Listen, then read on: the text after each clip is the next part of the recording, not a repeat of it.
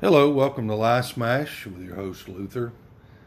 Thanks for listening to our podcast. I will begin immediately and give you my email if you'd like to correspond, questions, comments. If you want us to come to your church and preach or teach a group or something, let us know. We are in the Southwest Florida area, but we'll come and preach anywhere in the United States. My email is Volt Server Inc. That's Volt with a V. V as in Victor. Volt Server Inc. INC at gmail.com. That's Volt Server Inc. at gmail.com. Well, we do thank you for listening to a podcast. We pray it's helpful. We certainly ask you to pray for us. No one could be successful in the work of the Lord without people praying for them and holding them up to the Lord. So we ask you to do that first and foremost.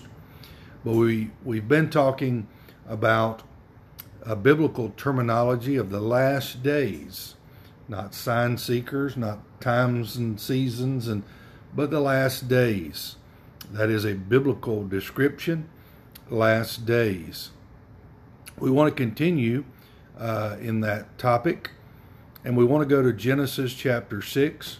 We'd like to show you a few things today. Genesis chapter 6. I'm going to read about 8 verses here, and then we will point out maybe a text verse and springboard off of the text verse. Genesis chapter 6 verse 1. We're going to begin. And it came to pass when men began to multiply on the face of the earth, and daughters were born unto them, that the sons of God saw the daughters of men, that they were fair. And they took them wives of all which they chose. And the Lord said, My spirit shall not always strive with man, for that he also is flesh. Yet his days shall be 120 years. There were giants in the earth in those days, and also after that, when the sons of God came into the daughters of men, and they bare children to them, the same became mighty men which are of old, men of renown. And God saw the wickedness of men was great in the earth, and that every imagination of thoughts of his heart was only evil continually. And it repented the Lord that he had made man on the earth, and it grieved him at his heart. And the Lord said, I will destroy man whom I have created from the face of the earth, both man and beast, and creeping things, and the fowls of the air, for it repenteth me that I have made them. Verse 8, But Noah found grace in the eyes of the Lord. I want to call your attention mainly to verse 3. And the Lord said, My spirit shall not always strive with man, for that he also is flesh, yet his days shall be 120 years. Now, as we look at this verse, my spirit shall not always strive with man. Some interpret this a few different ways with the word strife. Some would say my spirit will not always dwell with man. However you want to say it, I see this as a warning that the Spirit of God will not always strive with man, for he is flesh. Now, if you're familiar with this chapter at all, some are already thinking, I know about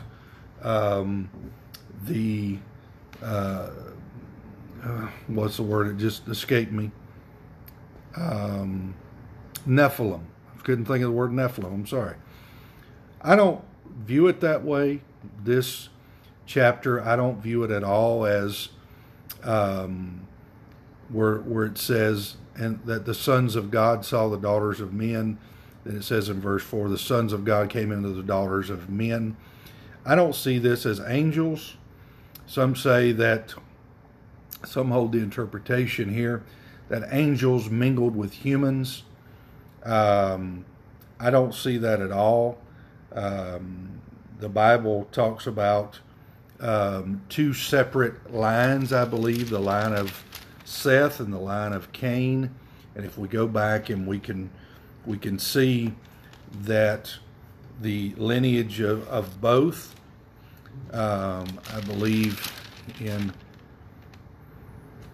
let's see, in chapter 4, let's look in about verse 3, and we will try to explain some of chapter 6. And in the process of time, it came to pass. Now, that's simply saying at the end of the week, on the Sabbath day, in the process of time, came to pass that Cain brought of the fruit of the ground an offering unto the Lord. So we're looking at a worship time here. On the Sabbath day, the end of the week, they're going to worship the Lord. They're bringing an offering to the Lord. And Cain brought of the fruit of the ground an offering unto the Lord. And Abel, he also brought of the firstlings of his flock and of the fat thereof. And the Lord had respect unto Abel and to his offering. But Cain and to his offering had not respect. And Cain was very wroth. Cain got mad. And his countenance fell. And the Lord said unto Cain, Why art thou wroth? And why is thy countenance fallen?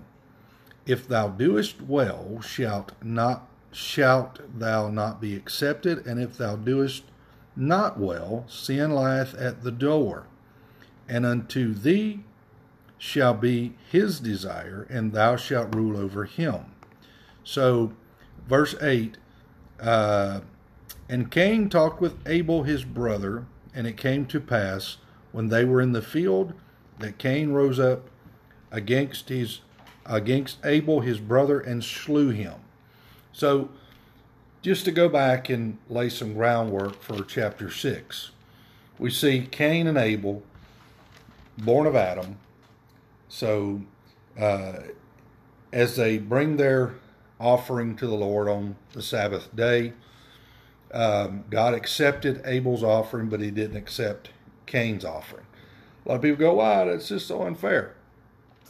Well, Abel, book of Hebrews says, by faith Abel.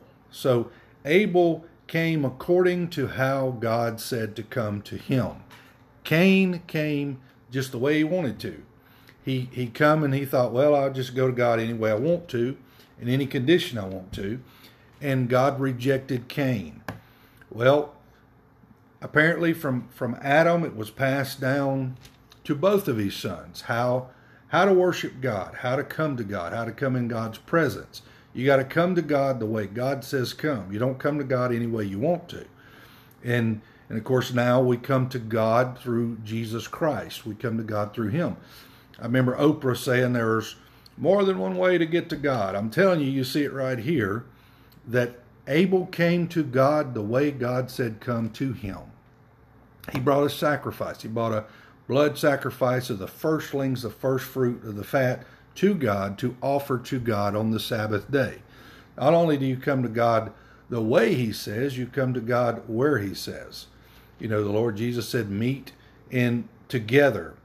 Hebrews says, forsake not to assemble thyself together in the manner as some is. Paul talked about, upon the first day of the week, let each man lay in store. We now have the first day of the week, when Jesus fulfilled the law in himself. He put the law, he fulfilled the law. He was put under the wrath of God. The judgment of God was poured out on him for us under the law. He died under the law. Now, he was buried, rose again. He arose on the first day of the week, the Lord's Day. So every Sunday, that's the time for Christians to go to the place Jesus said and worship Jesus, worship God through Jesus Christ, the way he said, where he said. So we come through the Lord Jesus to God. Well, Cain thought he could come any way he wanted to. I'm just going to bring some stuff, the work of my hands. You know, a lot of people think that their goodness they can just bring to God. Well, I don't do this and I don't do that, and I've fed the poor, I've done all these good things with my hands, so I'm going to offer that to God. No, it's good. I mean, it's noble, but you come to God the way God said come, and Abel by faith came to God and offered a sacrifice the way God said. So Cain was wroth. He was angry at God. So he took his anger out on the only one that he could, his brother. So we see the sons of Adam, one killing the other, Cain. So Abel is dead. His blood crieth out from the ground when he says to God, God says, where's your brother? His blood crieth out from the field. And he's like, am I my brother's keeper? So he was just angry with God. Now, look at what verse 16 says. And Cain went out from the presence of the Lord. First mistake, major mistake. So Cain went out.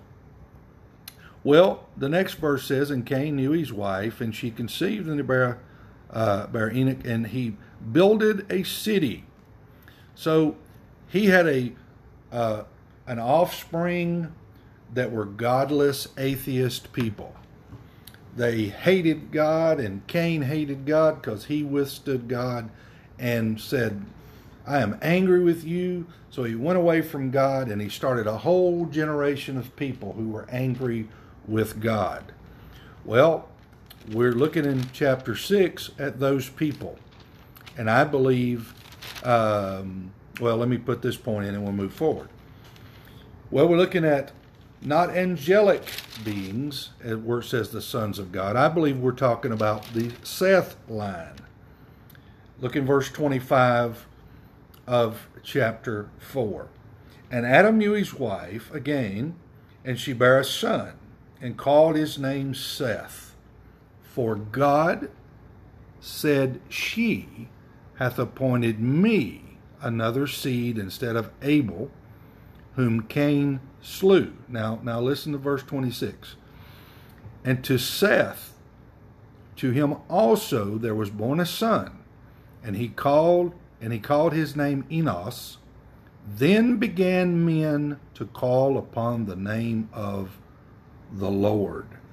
Well, I believe that chapter 6 is a merging, however you want to put it, of an atheist, godless, Cain civilization, race of people, merging with the Seth lineage of people, and the sons of God, I believe, is referring to Seth's lineage of people. I believe that. Well, if it were, let's throw in here the sons of God. If it were angels, well, the sons of God in the Bible refers to good angels. So a good angel wouldn't do this. So, and then let's talk about the offspring, where it says, and some people get to this point, there were giants in the earth in those days. Well, I don't know why the Holy Spirit just threw in this phrase of there were giants in the lands in those days. And then it says, and also after that. So before and after. So there were giants before this happened, there were giants after this happened. So there's no real significance to this antediluvian period of time with these people where they had merged together. Some people say, well, they were monstrosities. The angels, merged and mated with the daughters of men, and they produced these monstrosities. Well, I don't believe that because the Bible says they were men. Whenever it says on down, it says they became mighty men of renown, and of course the renown is great sinners. They were getting worse and worse and worse. They were great sinners, is how the Bible describes them. How do we know that? Well, if we look at this in the context of a fallen man, God says, my spirit will not always strive with man. Now, I won't develop what I'm fixed to inject, but from Adam to Abraham, there were about 5 mentions of the Holy Spirit or the Spirit of God in the Old Testament. Here's one of those. This is the most significant, I believe, given the antediluvian period of time when God's fixing to judge the earth. He's going to flood the earth with water. And You read it later on, read, what God says about building the ark and flooding the earth, that all things with breath in its nostrils will perish from the earth. But my spirit shall not always strive with man. This is a warning from God. Why? Because man is flesh. Well, let me read to you what Dr. Langley, a commentator of many, many years ago, how he referred to this particular phrase in the Bible. He is also flesh. This is a point to where these people had deteriorated, I believe, to a demonic possession. Not that the sons of God were angels and that they had children with the daughters of men. I believe, let me make that clear, that the line of Cain and the line of Seth began to merge. You had the godly line and the atheistic line, godless people, because Cain was so wroth and hates God. Now we see that men began to call upon the name of the Lord. So the sons of God saw the daughters of men. Well, you know what happens when this takes place. So the godly line began to break down. So now let me inject this before I move further. Dr. Langley, a great commentator from many, many years ago, here's what he wrote about this period of time. He says, man, he is becoming flesh. Now that's what God said. He is also flesh. Wholly carnal or animalistic. If allowed to continue, he will become utterly dehumanized. Or at worst of all, creatures an animal with a reason, but wholly fleshly in its end and exercises, or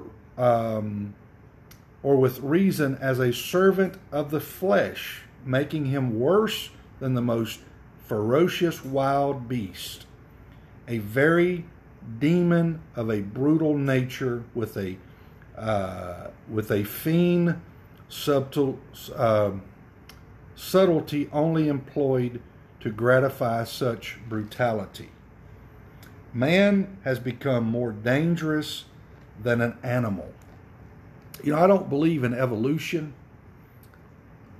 but the Bible right here teaches reverse evolution. Man was created by God. In fact, if you flip back over to where I was just reading, it says that God created Adam in the day that God created man. God created man a spiritual being. He created man to communicate with him, have fellowship with him. And now we see the deterioration of man because of his flesh. He has become lower than a dog. He's become animalistic. And God could not allow this to continue. Had God allowed this to continue, now mind you, only 8 people got onto the ark. It was only Noah and his family that got onto the ark. So God is setting a time frame. I'm going to give you 120 years. Now, before you say, well, that's just not fair. Well, how much time is enough time? 120 years? And let's go back and let's look at Methuselah. Methuselah's name means until he dies or ascending forth. So God put Methuselah on the earth as like a time clock to warn these people. A time clock, and everybody knew what Methuselah's name meant. Ascending forth, or until he dies. So Methuselah was here on the earth. He was almost 1,000 years old whenever he died, 969. But God's saying, and I think towards the last 120 years of Methuselah's life, so 1,000 years God gave as a flashing sign. Well, the Bible also talks about Enoch. Enoch walked with God and was not, for God took him. In the New Testament, it says that Enoch preached. What did Enoch preach? Well, he walked with God. He was not. Enoch preached a message to us today for sure. But it says Enoch preached. Enoch was a preacher. Noah was a preacher. The flesh of man had deteriorated. God gave him 120 years. How much is enough time? A millennium, maybe plus 120 years. God gave them a set amount of time. God had on his calendar a certain time. But here's the interesting thing. This is so amazing. The Spirit of God was on the earth striving with men then. God didn't leave them alone. Enoch preached. Methuselah preached. Noah preached. But you know how many converts Noah had for 120 years? 0. Not one person believed. I think Enoch's message that he's preaching to us today is just be faithful to God. Don't look for numbers that we can put on a board. Just serve God and be faithful to God. Because Enoch, the Bible says, walked with God and was not. Now, by the way, Enoch in typology in the Old Testament, Enoch is a type of the church who walks with God and the rapture takes place. They were not, for God took them. Enoch is a type of the rapture in the Old Testament. Noah is a type of Christ. We see that man has become brutal. Man created in the image of God has so deteriorated. Evolution says man is, and in fact, if you think about the gall of man to walk the earth today and declare he descended from an animal, well, he didn't descend from an animal, but he's sure living like one today, and they lived like one then. But evolution says man is getting better and better and better. Well, God said, I'm going to number your days because you're just flesh. You become wholly carnal, animalistic. There was some mean and wicked, evil people in this day. And God says, I'm going to have to judge you, because if I don't judge you, there'll be no humanity left. No one to seek God. No one to call upon the Lord, as the lineage of Seth did. So we see the fall of man. But the Holy Spirit was here dealing with man. Look in verse 8, it says, but Noah found grace in the eyes of the Lord. The Spirit of God was dealing with man. The favor of God. God would have had his favor on anyone who'd believed. Noah believed, found grace in the eyes of the Lord. God showed his favor to Noah. Just anyone who believed. The same as today, the period of time that we live in. Just believe. God's grace is there. For the grace of God hath appeared to all men, teaching them to deny ungodliness, filthy lust. The grace of God appeared to all. God's grace, even in this antediluvian society, a time before the flood, God's judgment is fixing to be poured out on this earth and everything. But God still, his Spirit is still striving with man. But man is so wicked, man is so evil, that God has to take man off of this earth and everything that hath breath in its nostrils. So we see the fall of man. We see the favor of God. We see the faith of Noah. Verse 22. Thus did Noah according to all that God commanded, so he did. The faith of Noah. Noah received God's favor. Noah found grace in the eyes of the Lord.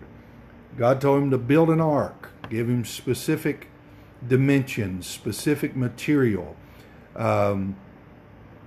This ark is a type of Christ. As Noah's building this ark, I can see him preaching. Well, as he's preaching, let's look at what he was preaching. Let's look over in Peter.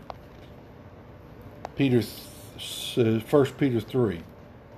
For Christ also hath once suffered for sins, the just for the unjust, that he might bring us to God, being put to death in the flesh, but quickened by the Spirit, by which also he went and preached unto the spirits in prison, which sometime were disobedient, when once the long suffering of God waited in the days of Noah, while the ark was a preparing, wherein few, that is, 8 souls, were saved by water. Now, when did Jesus go and preach? I believe as Noah was building this ark, and the ark is a type of Christ, people would come by and say, "What are you doing? It's never rained. What is rain? We don't even know what rain is." And he said, "Well, let me tell you, this ark is an ark of safety. There's one that's coming in the future, and this ark reflects him. This is a picture of him. If you're in this ark, you're safe. You're safe from the judgment that is coming, the waters that are going to be put upon this earth. This is a picture of him to come." This ark is a type of Christ. So even then, the Spirit of Christ preached to those in that day through Noah. I believe Noah knew a little bit about what was going on with him that is to come. Even Job said, "I know my Redeemer liveth, and I will stand in my flesh one day and see him face to face." Tell me, Noah wasn't aware of the prophetic prophecy of Messiah? I believe he was. But he preached in his building. He preached in his work. And I believe his people said something to him as they had the grand tours come by and say, "Hey, look at this crazy man over here building. Let me tell you about why I'm building this." Nobody believed him. Nobody. There was 0 converts. But Jesus preached back then. The Spirit of Christ preached in those days. Now, I know what some people say about that verse. I don't take it that way. But that ark is a type of Christ. Let me tell you a little bit about the typology. As God is telling Noah the materials to build that ark out of, the dimensions, the design, everything about that ark represents Jesus Christ. He said, "Pitch it within and without with pitch." So the ark was judgment proof from the outside, and the one inside was sealed in. That pitch is a type of the Holy Spirit. The Holy Spirit, when you're in Christ, makes you judgment proof. He seals you from the inside and the outside. The Holy Spirit who dwells in you is sealed in you. The Bible says in Ephesians, you're sealed to the day of redemption. So that ark is a type of Christ. When Noah went into that ark, God said, "Come into the ark." God was gentle in his invitation. Jesus is gentle in his invitation today. "Come unto me, all you that labor and are heavy laden. I'll give you rest." We're safe in the ark of Christ. I believe that Noah preached that this ark is a picture of him to come. Get in him. Be safe. Don't you know when the waters began to fall from heaven and the great fountains of the deep burst open and the floods began to come, people banged on that door. "Let us in, let us in." But you see, God shut the door. Noah had nothing to do with that door. In fact, when Noah finished building the ark, God left that door open 7 more days. No takers. No takers. Here's this crazy man who built a boat in the desert. And then all of a sudden, the judgment waters fell. They bang on the door. "Let me in, let me in." No.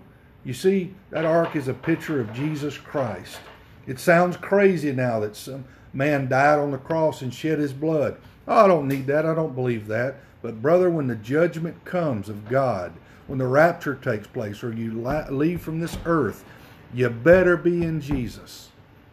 I believe he preached of Christ to come. In fact, that's what Peter's talking about. So we see that the faith of Noah went to building. It never had rain before. Noah preached and built faithfully for 120 years. Peter said that the Spirit of Christ preached to them that were in prison, I believe the Spirit of Christ preached in those days through the Spirit of God, because you got the Father, Son, and Holy Spirit. It's a triune God. They're all one. So the Spirit of Christ preached in that day to the souls in prison. Get into the ark. Judgment's coming. So we see the fall of man, the favor of God, the faith of Noah. And then I want you to see the family of Noah. And the Lord said unto Noah, Come thou and all thy house into the ark. For thee have I seen righteous before me in this generation. So God says, come on in. It's time to come in. Nobody believed. But brother, I tell you what, that family circle in heaven, all thy house. God said, bring your children in, bring your wife in, bring your sons' wives. I want you all to come into the ark. He didn't have no converts. In fact, I think it was Billy Sunday. Billy Sunday's wife told Billy Graham in the early days of Billy Graham's ministry. She said, Billy, and I think they called her Ma Sunday. That was her name. She said, Billy, don't forget your family when you're out there preaching to others.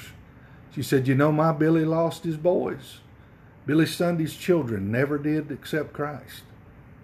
That's sad. That's sad. But you see, it's just a reverse. Noah didn't put numbers on a board. You know, I've pastored for many years, and you know, you want number of converts on the board. But listen, God keeps score. But I'm gonna tell you what, when I get to heaven and I see my children and my wife, well, I thank God that I focused on them and I was faithful to them, faithful to God. You know, in fact, let me drop back and say this. I read a thing in preparation for this message about these two lines of people, the godless line and the well, we'll call it atheistic and the godly line, when they merge. You know, a lot of people today, the Bible says, don't be unequally yoked with unbelievers. You know, if you study this, it's an interesting thing that a lot of people, the most heinous criminals in prison, came out of a home where mama might have been saved and daddy was lost, but it was predominantly the mother. A lot of these families that don't have a father, you know, the most heinous criminals, the most ungodly, I'm talking almost to the point of demonic possession, people come from a home, a pretentious home, if you will, that God's mentioned, but they see no proof or no reality. They're the most worst offenders. They're the most worst criminals that there are. And you see, Noah didn't focus on those people out there. He just was faithful to God. And being faithful to God, he won his family. They worked alongside him. And when it was time to get into the ark, God said, Noah, come on in, and thy house, which is his whole family. So Noah had no converts. He had a lot of scoffers. He had a lot of mockers. I can see the people of that day, these mixed with the wicked and the godly, and maybe mama believed and daddy didn't, and here's Noah preaching, and like, man, I'm not getting in that ark. I don't want anybody making fun of me. So it's extremely important, especially the fathers, to lead your family the way God intended us to do. Look back to the worship time when Cain and Abel went to worship the Lord. You got to do it the way God says do it. You got to do it where God says do it, and according to his will, not ours. God's warning. Is there a point in time in an individual's life where God says that I'll no longer deal with you? Well, I've been a pastor a long time, and I can tell you that I've watched people come and sit on a church pew for Sunday after Sunday, walk right back out come as you are and leave as you were. Never affected, never moved by the preaching. Getting colder and colder, heart more callous. That's a dangerous, dangerous place to be in. I wonder if there's an individual. Well, I heard a story about a preacher who preached at one particular church, went there when he was young, preached there for about 50 years. At the same time, there was a young lawyer about the same age as this preacher was. Well, this particular preacher, they had a 50-year celebration, his 50th year at the church, and this lawyer who had come to the town about the same age as him come to the celebration, and he says, come up to the old preacher, and he says, you know, I remember when you came here, we came about the same time, and he said, I used to come listen to you some at nights. He says, man, you used to bother me. I'd go home and really think about what you said. He said, now you're a much, much better preacher, probably the best preacher in the world, I reckon. He said, you know, you don't bother me no more. You know what you say just don't bother me. Well, I think that's where a lot of us are. A lot of us are. Does the Spirit of God have a time frame where he just quits dealing with individuals? Well, I'm not going to say that emphatically, but I've seen a lot of people come into a church house. I know their condition. They know their condition. You hear the preaching and you never move by it. Well, there's a warning. It's God's warning. My spirit will not always strive with man. Well, thank you for listening. Have a good day.